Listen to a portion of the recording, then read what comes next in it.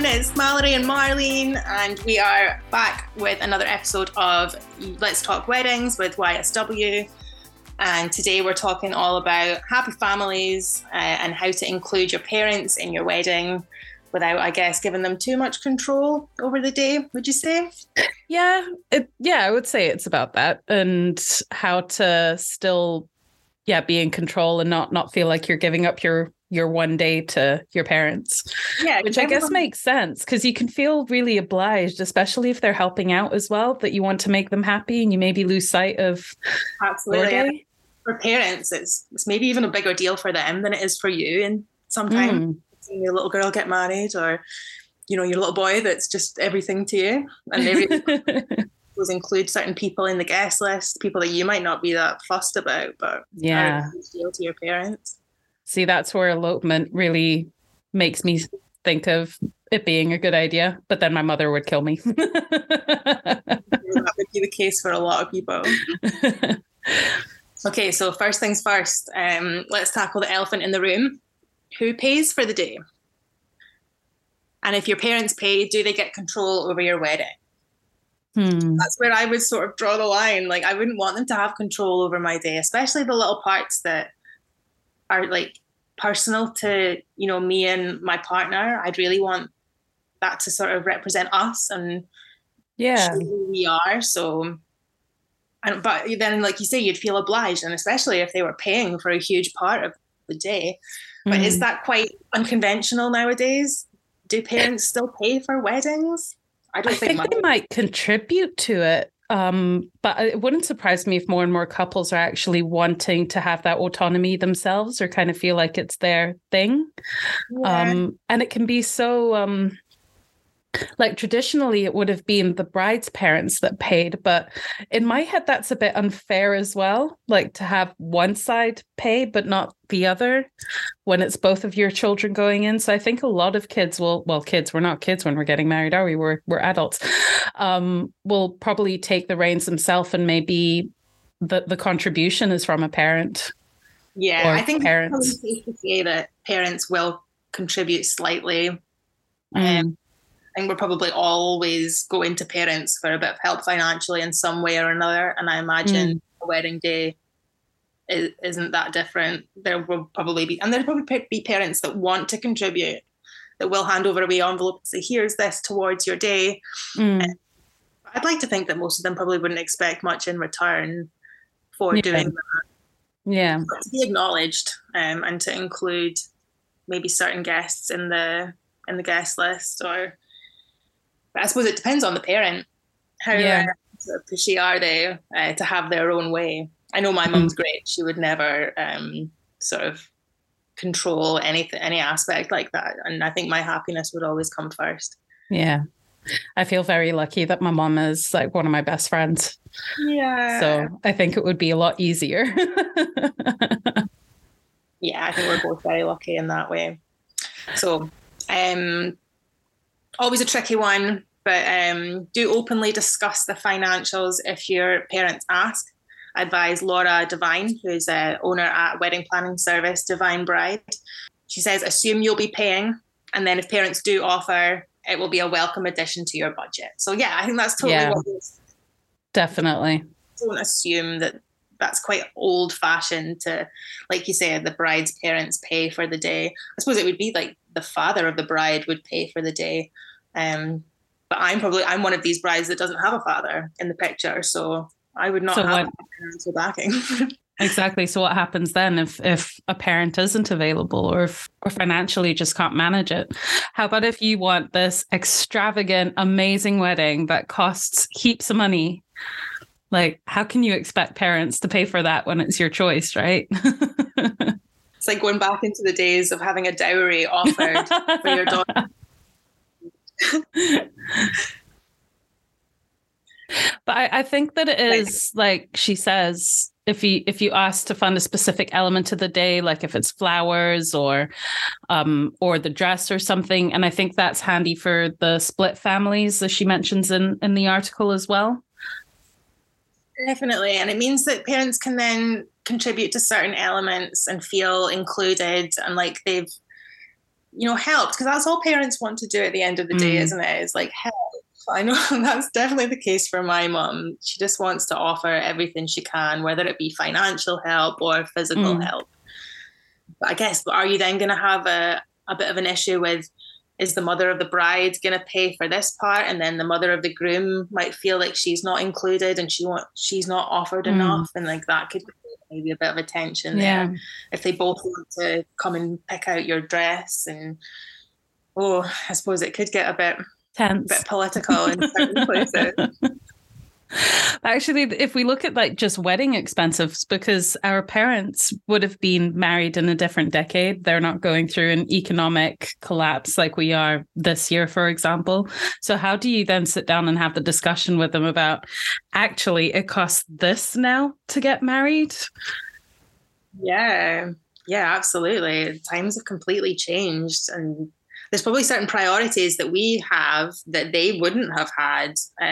Church weddings were probably the complete norm, whereas now we're looking at having, completely unique and individual venues, maybe even destination weddings and things that they probably never would have even dreamed of. Having a destination wedding would incur loads of problems, because then the guest list couldn't be as large as a traditional church wedding could have allowed for. You'd have to really sort of rein that in, and that's when I guess parents would start to say, well, no, I'm not paying for that if Auntie Joan can't come. Yes, exactly. Oh God, I think I will panic if things like that get placed upon me, like you have to invite this person because of X, Y, and Z. It's already a struggle, like trying to figure out how much of your family do you invite, how many friends do you invite, like where does the buck stop? How many people do you stop inviting so that it doesn't become this wedding of 500 people when actually you would rather have 50 people? Well, that's it. And since COVID, we've really seen a sort of increase in people wanting to have a more intimate wedding and use that money in different ways. So instead of spending a fortune on 3-course dinners for 200 people, you can then, add entertainment and really personalized things for, 50 to 100 people, which is a much more manageable number. So I guess these are all things that you need to sort of sit down and discuss with your parents, so that everyone has an understanding of what you want at the end of the day. You can all work towards creating a day that everyone's happy with. So if we really look at the guest list, so going back in time, parents who footed the bill would usually dictate the guest list and invitations would come for them. Now, the wedding manager at the Glasgow venue Citation, Louise Hollywood, has said that a small parents list is still quite common, but this depends on capacity, budget, and their potential spend. And if they are contributing, then Laura suggests that giving them a quota of who and how many they can invite, and then just really keeping the conversation open, bearing in mind that you're likely to cater for both sets of parents to keep it fair. And if you're self-funding your wedding, one way of looking at it is making sure that they have a good time by allowing them to have some close friends to celebrate with, and like ask for a short list of people to take them from there without any initial promises.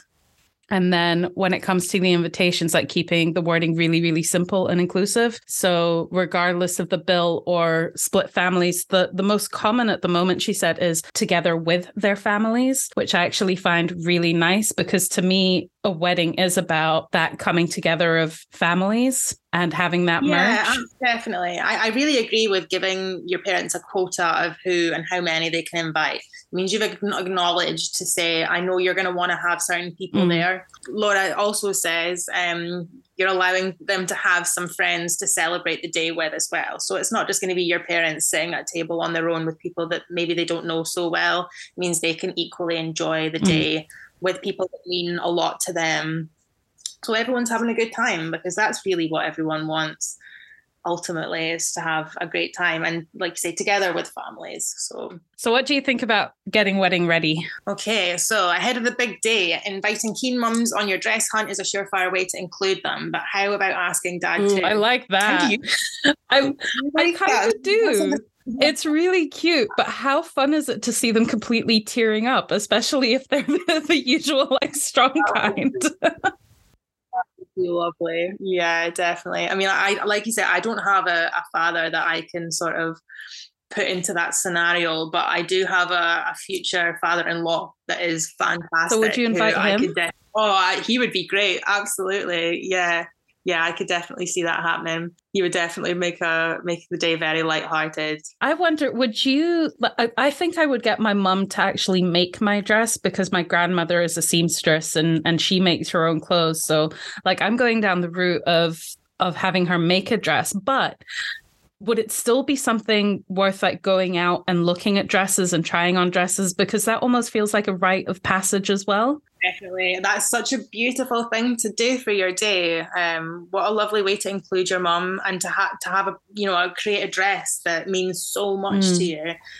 Yeah, I would definitely still go out and try on dresses, but can't miss that. What a fun day. And you might find a style you hadn't even thought of before as well, even if you are having it tailor-made.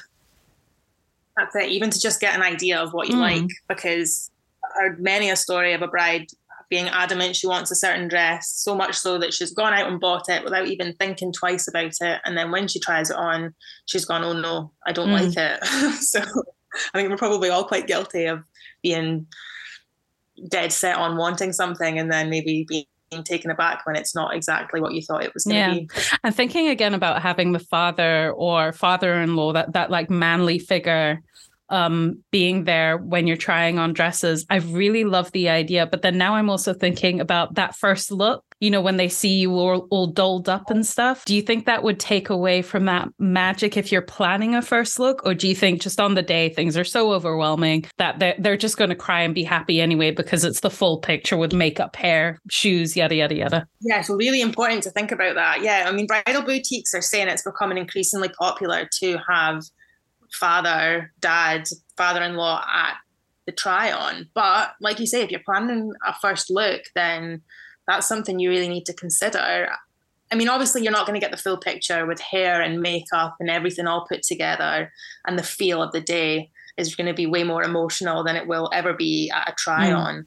But seeing the dress for the first time is such a massive part of that yeah, that's definitely something to consider. I don't know if I would want to ruin that first look. Right? I think I'd want to sort of save that for like the ultimate reveal. I really like that trend of the brides doing a first look with not just the father, like the father-in-law, but also like the groomsmen. So like all of the men, and having that moment where it's quite special that it's just like you, the bride, with all the men in the wedding. I think that's so sweet. And seeing your friends, like your childhood friends that have grown up with you and you know so well, seeing you made up and put together for the first time and what you're going to walk down the aisle in, I think that's a real special. Like, you would definitely get some tears from your friends. Definitely. That's for sure. So Louise suggests making something a little extra, a venue sneak peek, or making memories together at your menu tasting. So yeah, that's another option. Definitely bring on father for menu tasting. I think they'd be a bit annoyed if they weren't included in menu tasting. Especially if you're doing a barbecue. Love to eat. Oh God, yeah, absolutely. Laura recommends involving through errands as opposed to planning, so avoiding any cases of too many cooks. So yeah, try just to make sure you've included these men in some way or another so that they don't feel like, overlooked. Give them little jobs, just the little unimportant ones that they can't mess up. Anything too high profile. Picking up the suits, dresses, buttonholes, something that they can take really seriously. And little checklists. So make sure, tell dad to make sure all the ushers have a buttonhole on, and that mum can distribute all the wrist corsages to the bridesmaids, things like that. Yeah, so it's like giving him the little touches to look after, which is really sweet. Yeah, but nothing that then he can completely mess up and that you'll be panicking about that, oh no, dad's going to forget this. I wonder how many are listening where it's actually a role reversal, where maybe the mother is the one that's forgetful and the dad is the one that is like super into the wedding. And for same-sex parents, maybe like if there's always one that's more involved and the other one is happy to like sit back and let things roll the roost. Wedding coordinator, I actually saw a wedding where mum got very, very drunk, very, very oh dear. was being watched by a lot of the bridal party for, since the get-go, and they knew to watch mum. And we were swapping out her prosecco for a non-alcoholic just to try and pace her down because it was pretty bad. So yeah, there's definitely a role reversal. You can't give too many jobs to mum if she's gonna get a bit too loose with the bottle of fizz. So let's look at the actual wedding day, right? So you're heading down the aisle. Couples are starting to buck the tradition, apparently. And there's been a big pushback about being given away. And this is what Hazel Sharp from Humanist Society Scotland has said, that brides don't want any suggestion that they're a piece of property that can be bartered. Do you know what? Yeah. And she also says that the vast majority, if or when they choose to walk in with someone, will insist that they're being accompanied or escorted down the aisle. There's so many options for this, and it's something that's always played on my mind is who walks me down the aisle. I've got a brilliant brother who could definitely do it. I would happily have my mother do it, but you're then getting completely away from tradition and not having a man escort you down the aisle. I actually read something the other day that suggested you should walk yourself down the aisle to a certain point, and then you could have someone come and meet you so that you're experiencing walking yourself down the aisle, but then you're also having, mum or dad come in and then take you that remaining part of the trip down the aisle. That's given me shivers. That is so sweet and adorable. I really like that. And you get your diva entrance all by yourself where eyes are completely on you. Well, so Hazel's colleague Ross Wright, he agrees. He thinks that he remembers a bride that loved her father but chose to make her entrance by herself. And she was an inspiring example of a strong, independent woman. And there's certainly something to say about that, isn't it? I think there has been a big change in how women portray themselves and definitely going towards that independent. I don't need someone to give me away. I give myself away. I don't need no man. Ironically. Yeah, I love that. But then at the same time, you don't want to exclude anyone and make them feel like you don't want them to be a part of it. So it's a really delicate situation to deal with and to decide.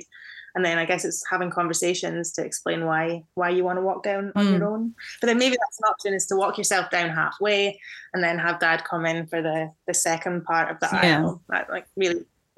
I was just thinking about my dad's personality, and he wouldn't be keeping me. It would be a case of, please take her off of my hands. She's yours now. Take her.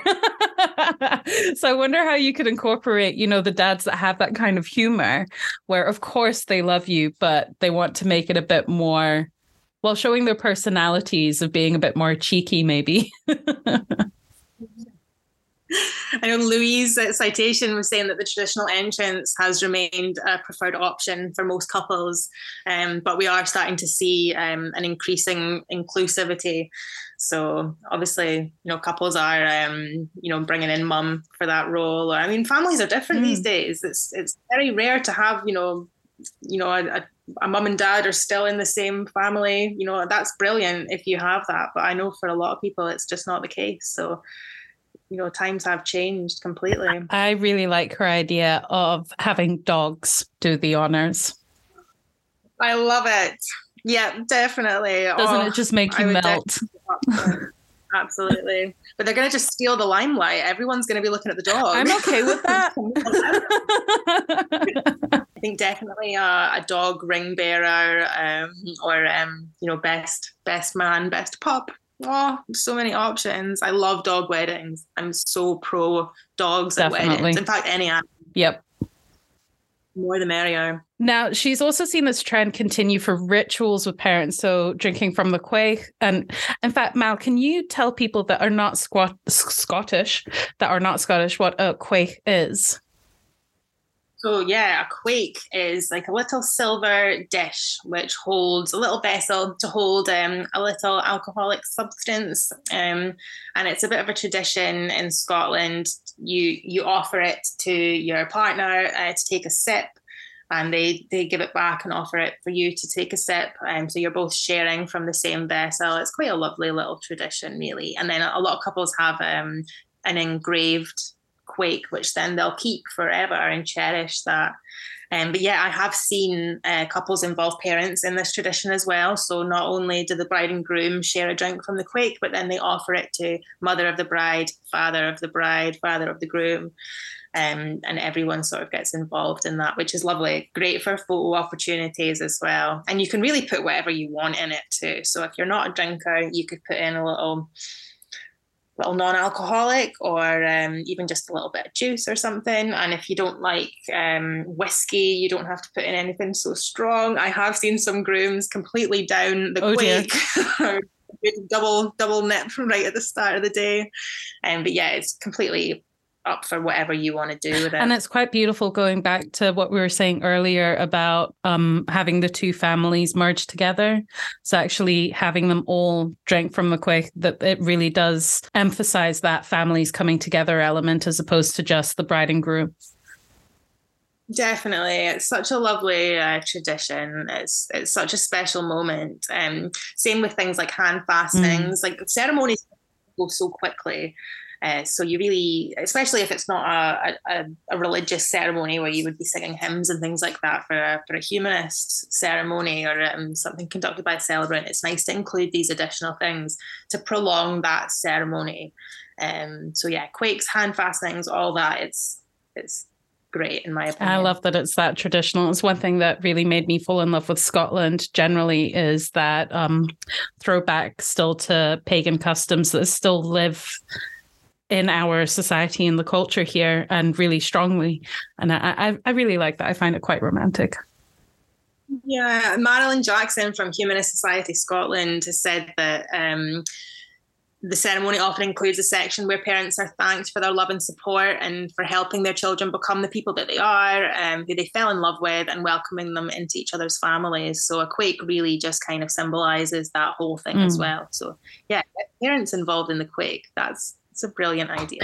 Now, for anyone listening to this, you can actually find this article on our website by visiting yourscottishwedding.co.uk. So you can read a little bit more on that, see some beautiful pictures, and just kind of get a feeling about how to include your parents in your wedding.